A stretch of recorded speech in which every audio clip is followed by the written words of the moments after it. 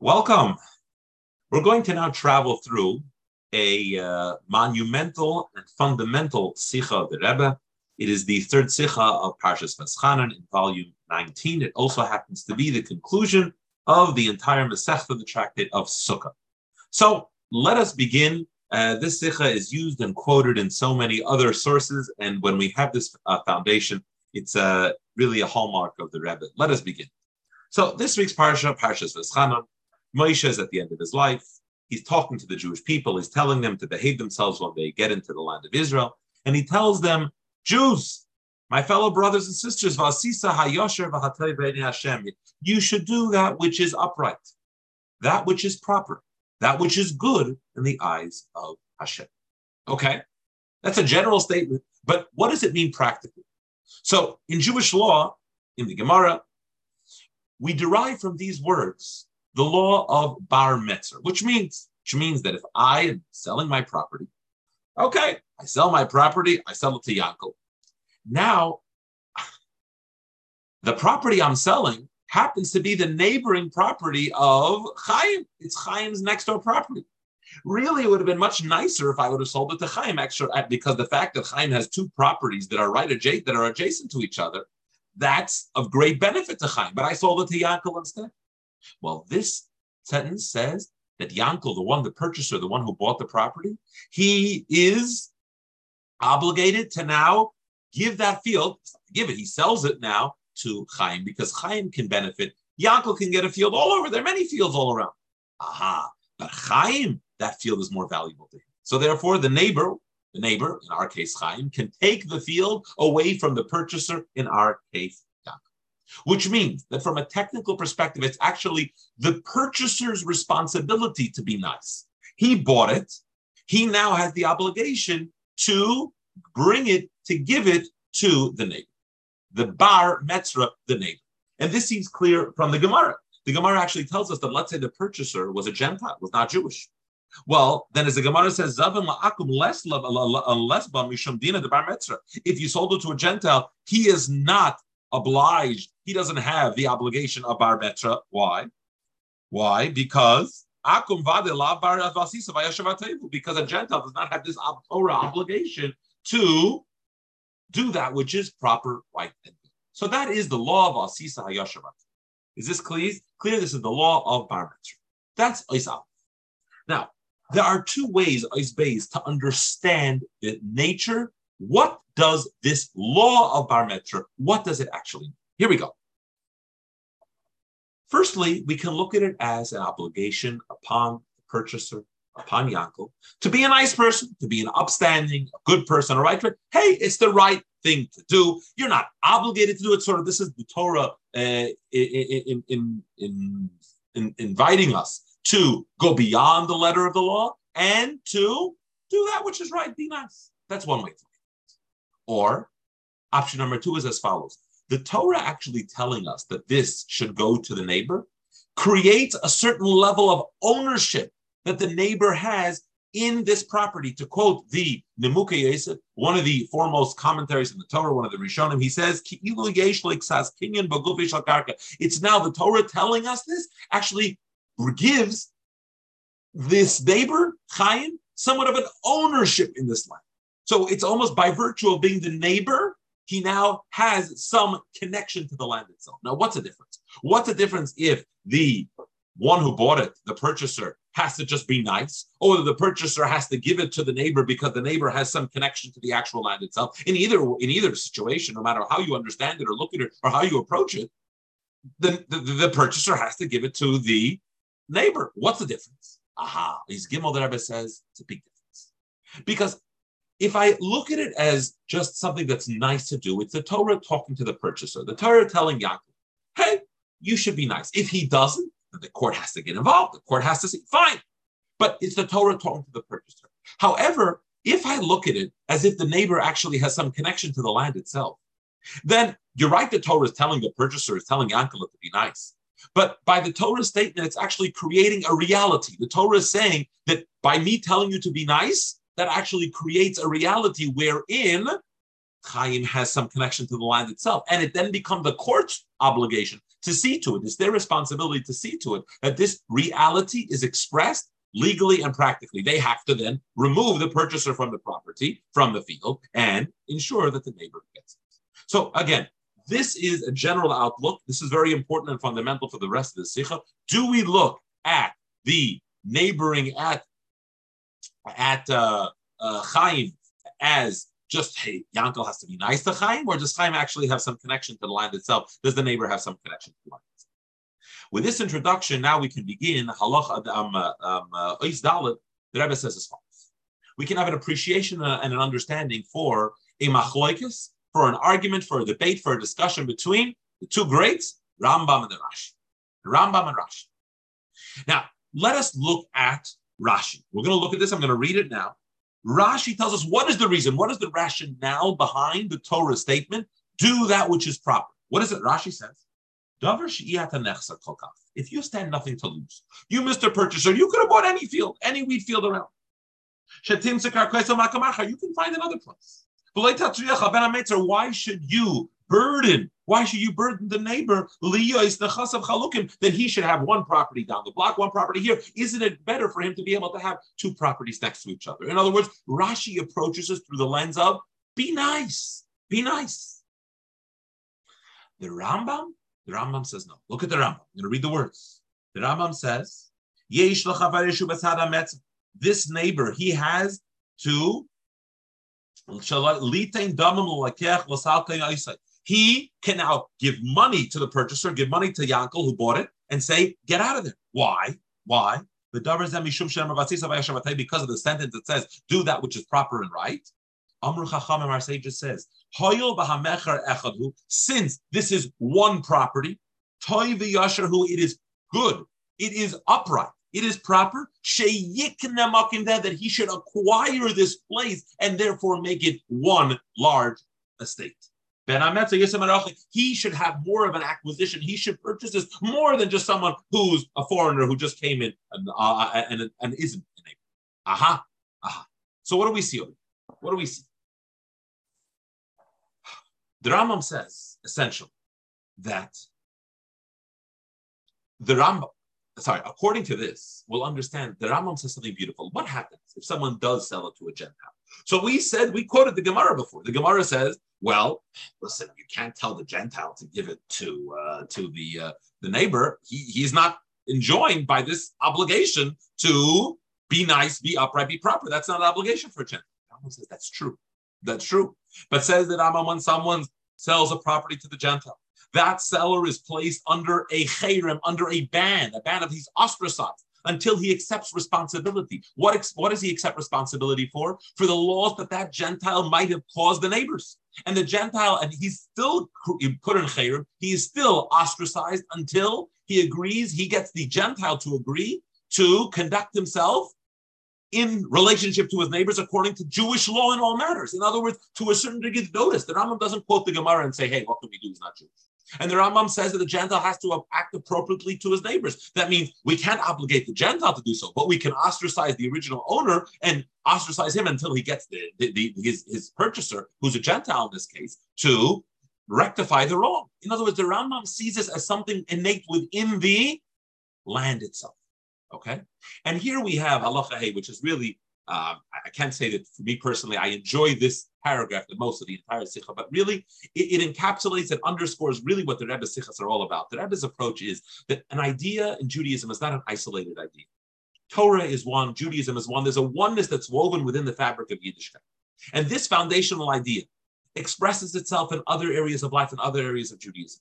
And in fact, the Rebbe's mentor, one of the Rebbe's mentors, the Ragat Shabbat Gaon, he saw Torah through that lens as well, as did many other greats. They find the common denominator and they find the nugget, and then they see how that common denominator expressed itself in every area of Judaism, in areas of Jewish law, thought. It's incredible. So, in other words, let's get to the essence of it. What is the impact of proximity? How do two neighborly entities interact with each other?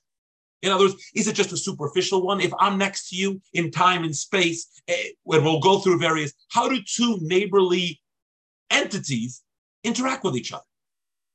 In other words, Rashi said, listen, You got to be nice. The fact that he's a neighbor, the fact that Chaim owns his property, creates, what does that create? It creates an obligation for the purchaser to be nice. According to the Rambam, no. The fact that these two fields are next to each other actually have a profound impact on each other. This is true both in time, in space, and within humanity. So we talked about space, physical space of fields being next to each other. Now, we're going to move to time. Okay, within time, what about two time periods that are next to each other? You see, by Torah law, there is an obligation to take some of the time period before Yom Kippur and actually make it Yom Kippur. You have to extend Yom Kippur into the 9th day of Tishrei. Yom Kippur is observed on the 10th day of Tishrei. No, you have to take some of the 9th and actually make it a part of Yom Kippur. There's a discussion whether by Torah law, we do this on Shabbos as well, before every Shabbos, before every holiday. If that's a rabbinic obligation, a Torah obligation is a discussion. But the fact is that there is the time period of the weekday, mundane, regular time period. There is the holy time period, whether it's Yom Kippur or Shabbos or Yom Tov, and the two are adjacent. They're right next to each other. They're neighbors. So what is the impact of one of them? There are two ways of looking at it. You can say, you can look at it such that Yom Kippur is such a powerful holy entity that it actually impacts, it transforms, by virtue of it being a neighbor, it transforms the time period before Yom Kippur to become holy. That would be, as we said, and we're going to go through this, like the Rambam, that when you have two properties next to each other, one property actually has an impact on the very fibers, the very grass of the other field, the soil. The other one is no. Yom Kippur is a holy day. And because of its proximity to the time period before Yom Kippur, then or by the way, after Yom Kippur as well, you have to, Zev Teref Milafanav Malachrav, it's like a wolf that grabs before and after, the Gemara says. The Rebbe talks about that in other places as well. Because it's right before or after Yom Kippur, therefore you have to act. You have to act in a Yom Kippur type, Shabbos day, holiday type manner. Because if you're entering such a holy day, that sort of spills over, and you as an individual should honor the time period before it. And this, by the way, Zion explains the underlying debate as to whether you can make Kiddush in this time period. Okay? In other words, if this time period has transformed to actually become part of Shabbos or a holiday, on Yom Kippur you're probably not making Kiddush, then you can make Kiddush. You can bring the sanctity. Kiddush means you're sanctifying the time. But if it actually remains weekday, it remains weekday time. It's just that one has to act in a holiday Shabbos type mode. You have to be in that holiday Shabbos type mode beforehand. Okay? You can't make Kiddush. Kiddush means you're sanctifying the time. Now, parenthetically, by the way, you even on Pesach, you have to wait until it's actually dark. Why wouldn't you tell me that, hey, right before Pesach, the time period before should transform? It might transform to be Pesach, but here's a different issue. You have to do it at night. You can't transform day into night. That's a physical reality. So night doesn't transform the period before it into being night, but the holiness of Pesach can transform the period beforehand as having the holiness of Pesach. And now let's move halacha. Sorry, I usually give classes in Rambam. Let's move. We've talked about time. We've talked about space. Let's talk about interpersonal human interactions. And this is actually where we get, because the Rebbe delivered this talk as a finale, as a siyum on the entire tractate of Sukkah. And at the end of Sukkah, we are told as follows. Little introduction. The Kohens used to be divided into 24 groups. There were 24 shifts of a Kohen. You were on duty for 1 week a year, 1 week every 24 weeks. You're a Kohen, you're divided into shifts. There was one shift, and at the end of every shift, then one of the prizes at the end of your shift is you get to enjoy the special lechem hapanim, the bread that were on the table. Now, who got that? Did the outgoing shift get it, or did the incoming shift get it? Because they would sort of, on Shabbos, they would overlap. Well, the answer is that they would divide it. Half the loaves would go to the incoming shift, half the loaves would go to the outgoing shift. Now, the outgoing shift in the courtyard of the Beis Hamikdash, the northern part is the holier section. The southern part is the less holy section. The incoming new mishmar, the incoming shift, they're about to start. They're on a high. They would divide their bread, their 6 breads, or according to some people 7 and 5, however it was divided, they would divide it in the northern section of the courtyard. The outgoing shift, they would divide it in the southern section, with the exception of one shift. That shift's name was Bilga. Bilga always was relegated to eating and dividing and having their bread in the southern, the less holy section of the court. Additionally, and I'm not specifically not explaining this right now, their rings were closed and their storage compartments were sealed. Hold on, we'll talk. We'll understand that number. Why? Why is that the case? Why is that the case? The Gemara offers two explanations. Why does the shift of Bilga have this punishment, have this they're degraded, diminished in status? Well, answer number one, because there was Bilga, named after this person. It's his shift. That was the names of the shift, and they continued these shifts for generations. Had a daughter by the name of Miriam. Miriam actually became an apostate. She converted out of the faith. She married a Greek officer. She actually entered the temple with the Greeks and kicked the altar. She said she degraded the altar. Because of this, because she degraded the Mizbeach, her entire shift was punished in this way. That's answer number one. The Gemara says this different answer. They were always late. This shift, they came late. And therefore they said, hey, you guys are not taking this seriously. We're going to be degraded. Then the Gemara asks the question. Says, well, okay, you want to say they're late, I understand.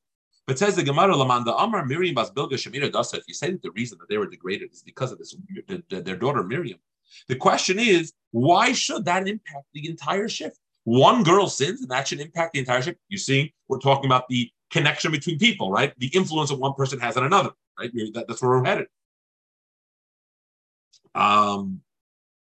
Says the Gemara, we do that? Says the Gemara, yeah. Amar Abaye in, yes, we would do that. Because people say, because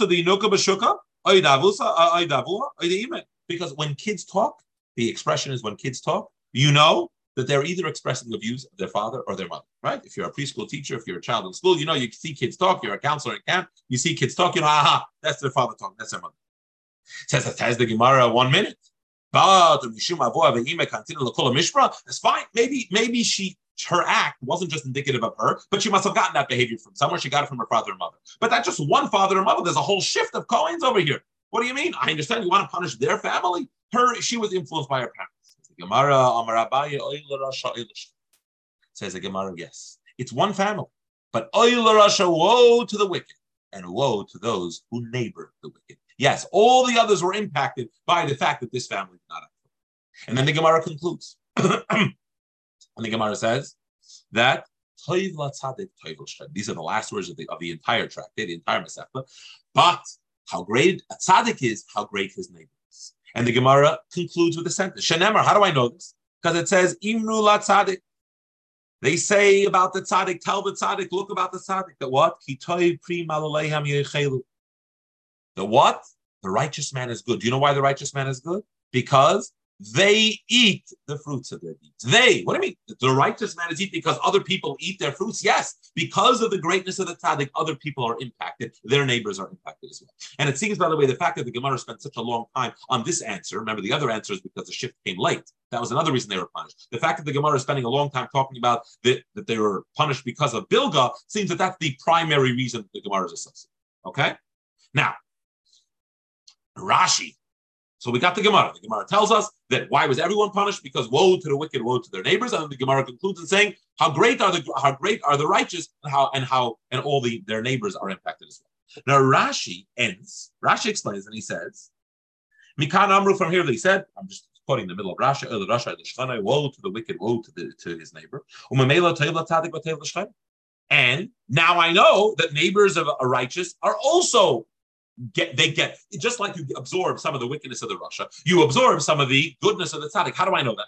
Now, if you'll remember, the Gemara told us I know that because it quoted a sentence. The sentence says that they will eat the fruits of the righteous. So there's many people who eat the fruits of the righteous. That's what the Gemara says. But Rashi doesn't have that. Rashi sort of either deleted it, didn't have it, or doesn't think that should be in the Gemara. Rashi says, you know how I know that the goodness of the righteous spill over? Because the midah taiva murder. Because when it comes to goodness, goodness always outweighs the opposite of goodness. So if someone negative has an impact on their surroundings, how much more so would a tzaddik have on his surroundings? So the question is as follows. Why? Why does Rashi need to have this logical deduction? Rashi uses logic to deduce that, again, the logic is that we have a rule. The rule is that holiness and goodness is always more powerful than evil. Right? So that's the rule. So then logic would dictate that if a wicked person impacts his surroundings, so obviously a holy person impacts his surroundings. Why does Rashi take the approach of using a logical approach? Why does Rashi take a logical approach to this as opposed to the Gemara that we read together, which says, hey, the way you know this is because the sentence says that they are going to enjoy the fruits of the righteous. It's a clear sentence. So that's the question, and we'll leave you on a cliffhanger right now, and let's move to a different subject. Please test.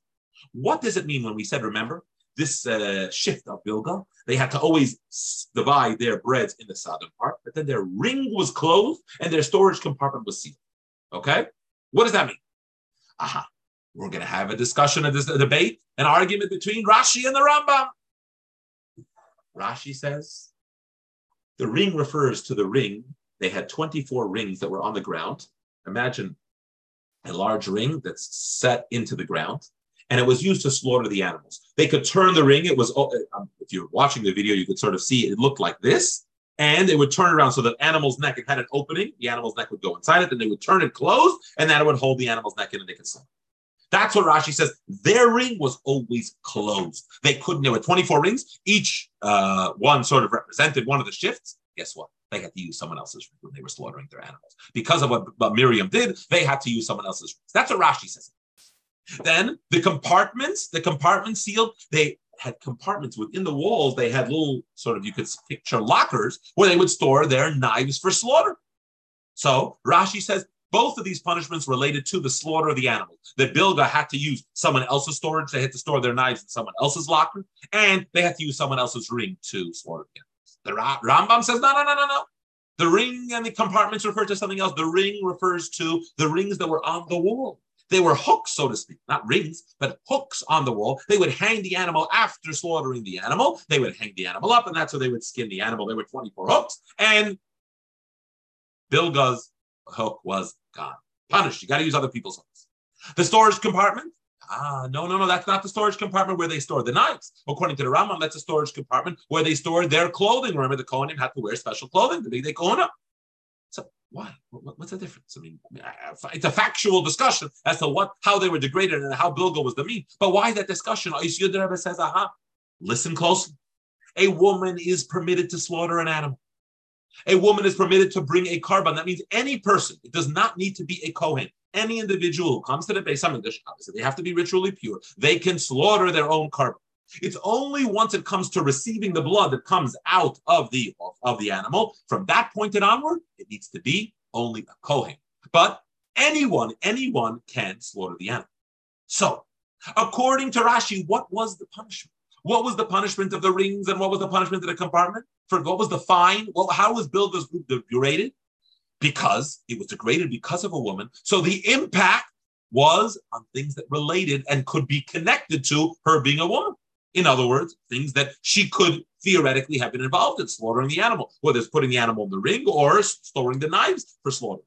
But according to the Rambam, where we're talking about the hooks of skinning the animal and the clothing, those are not areas of the service that a woman can be involved in. Meaning, according to Rashi, the proximity of Bilga to her mishmar, to her shift, only influenced, quote unquote, women's issues because she was the one who brought about the problems. In other words, the proximity of Bilga to her entire shift was a superficial one. She acted in some way, so it had some impact. It only affected the areas that related to, when we say woe to the wicked, woe to her neighbors, woe to the wicked, and woe to the areas of life that she interacts with and that she influences. In other words, areas that she can be involved. But according to the Rambam, as we've learned when it came to the Bar Mitzvah, and what? The Rasha, actually, when you have two neighborly entities, they actually impact each other in a very real way. Okay? And this connects, so actually the Rambam talks about it in the very beginning of his book, in Hilchos Deis, which is the laws of character traits. He says that a person is a midini, a person is actually, their mindset actually changes by virtue of their friends and their surroundings. So it even influenced the non-slaughtering, the non-shchita areas of this shit. That's the reason that there is this debate. Isn't this beautiful? How you see that this same nugget, the same common denominator is woven within this tapestry of all the different discussions. Now let's look back. Let's look at the sentence that shows us that a tzaddik has an impact as well, and we'll understand why Rashi doesn't use that sentence. Let's look at the sentence. Look at the sentence. Okay, the sentence says Imrul tzaddik. Say about the tzaddik. We're talking to one tzaddik now. We're talking about one person. Okay, and what should you say? You should say to the tzaddik that what? That Kitoiv is good. Kifri malaleyam yechel. That they will eat the fruit of this. They will eat the fruit. So the proof is that, hey, we have one tzaddik and they're going to eat it. But look at the sentence a little more closely. It says, they will eat the fruits of malalehem, their deeds. That doesn't make sense. It should say, they will eat the fruits of his deeds. He's the tzaddik. He's the righteous guy. They're going to eat his fruits. It doesn't say that. It says they're going to eat the fruits of, you're going to eat the fruits of their deeds. It doesn't say they're going to eat the fruits of his deeds. They're going to eat the fruits of their deeds. Why? Why does it say that? Aha, that's the whole point. This sentence wants to tell us that the tzaddik has such an impact that by virtue of being around the tzaddik, they actually become your deeds as well. So the sentence says, tell the tzaddik that he's good and that they are going to eat the fruits of their deeds. They become their deeds. They become their deeds. That's the very reason that Rashi doesn't include this sentence. That's the very reason. Because you'll remember that what? Rashi doesn't view neighbors in that light. Rashi doesn't see an impact of actually one having an internal, a special impact on the other. And therefore, he sees the impact of a tzaddik as being, just as we said, a logical deduction that if a wicked person has an impact on their surroundings, how much more so does a tzaddik? But Rashi doesn't want to use the sentence because the sentence implies that it actually becomes the deeds of the tzaddik himself. But wait a second. The Gemara says, and Rashi says that, hey, the Rasha impacts someone, so the tzaddik impacts someone. But Rashi says the tzaddik impacts someone to a greater degree.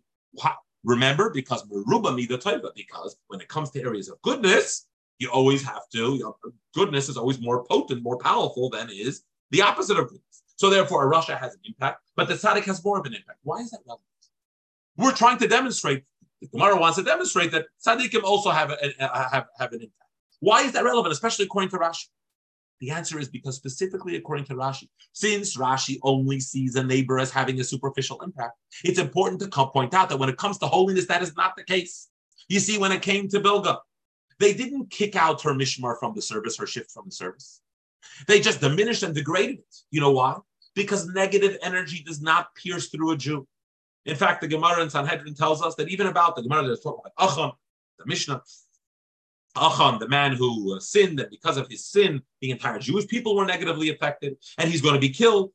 He says, he's going to be killed, but his punishment will not have an impact in Olam Haba, the world of truth. Because the truth is that anything that's not good is a superficial facade for a Jew. Okay? It's not who we really are to begin with. So in other words, Achan himself, a Jew himself, is never evil. He's done, okay? He's going to be punished. He is good. He has a lot of schmutz, a lot of dirt, and he needs to go to the laundry and the washing machine. But when we talk about goodness, that's who we really are. And therefore, when we speak about the impact of a tzaddik, the impact of goodness and holiness, that actually changes a Jew. Yes, it's because of the tzaddik. That impact is a profound one. It's not just on par with Oile Rasha. It's a more powerful impact. Now, again, it's still Rashi. Rashi is still of the opinion that it doesn't actually affect the thing inside, so to speak, itself. It doesn't transform the field or transform the time or transform the person, but it has a much more powerful impact than does the Rashi. So this, therefore, concludes the analysis of how neighborly items impact and influence each other. And we can see this in all areas of life. And now, as we get ready to conclude the Sikha, the Rebbe now turns to a deeper dimension. What can we learn from this? Moving away from the technical discussion.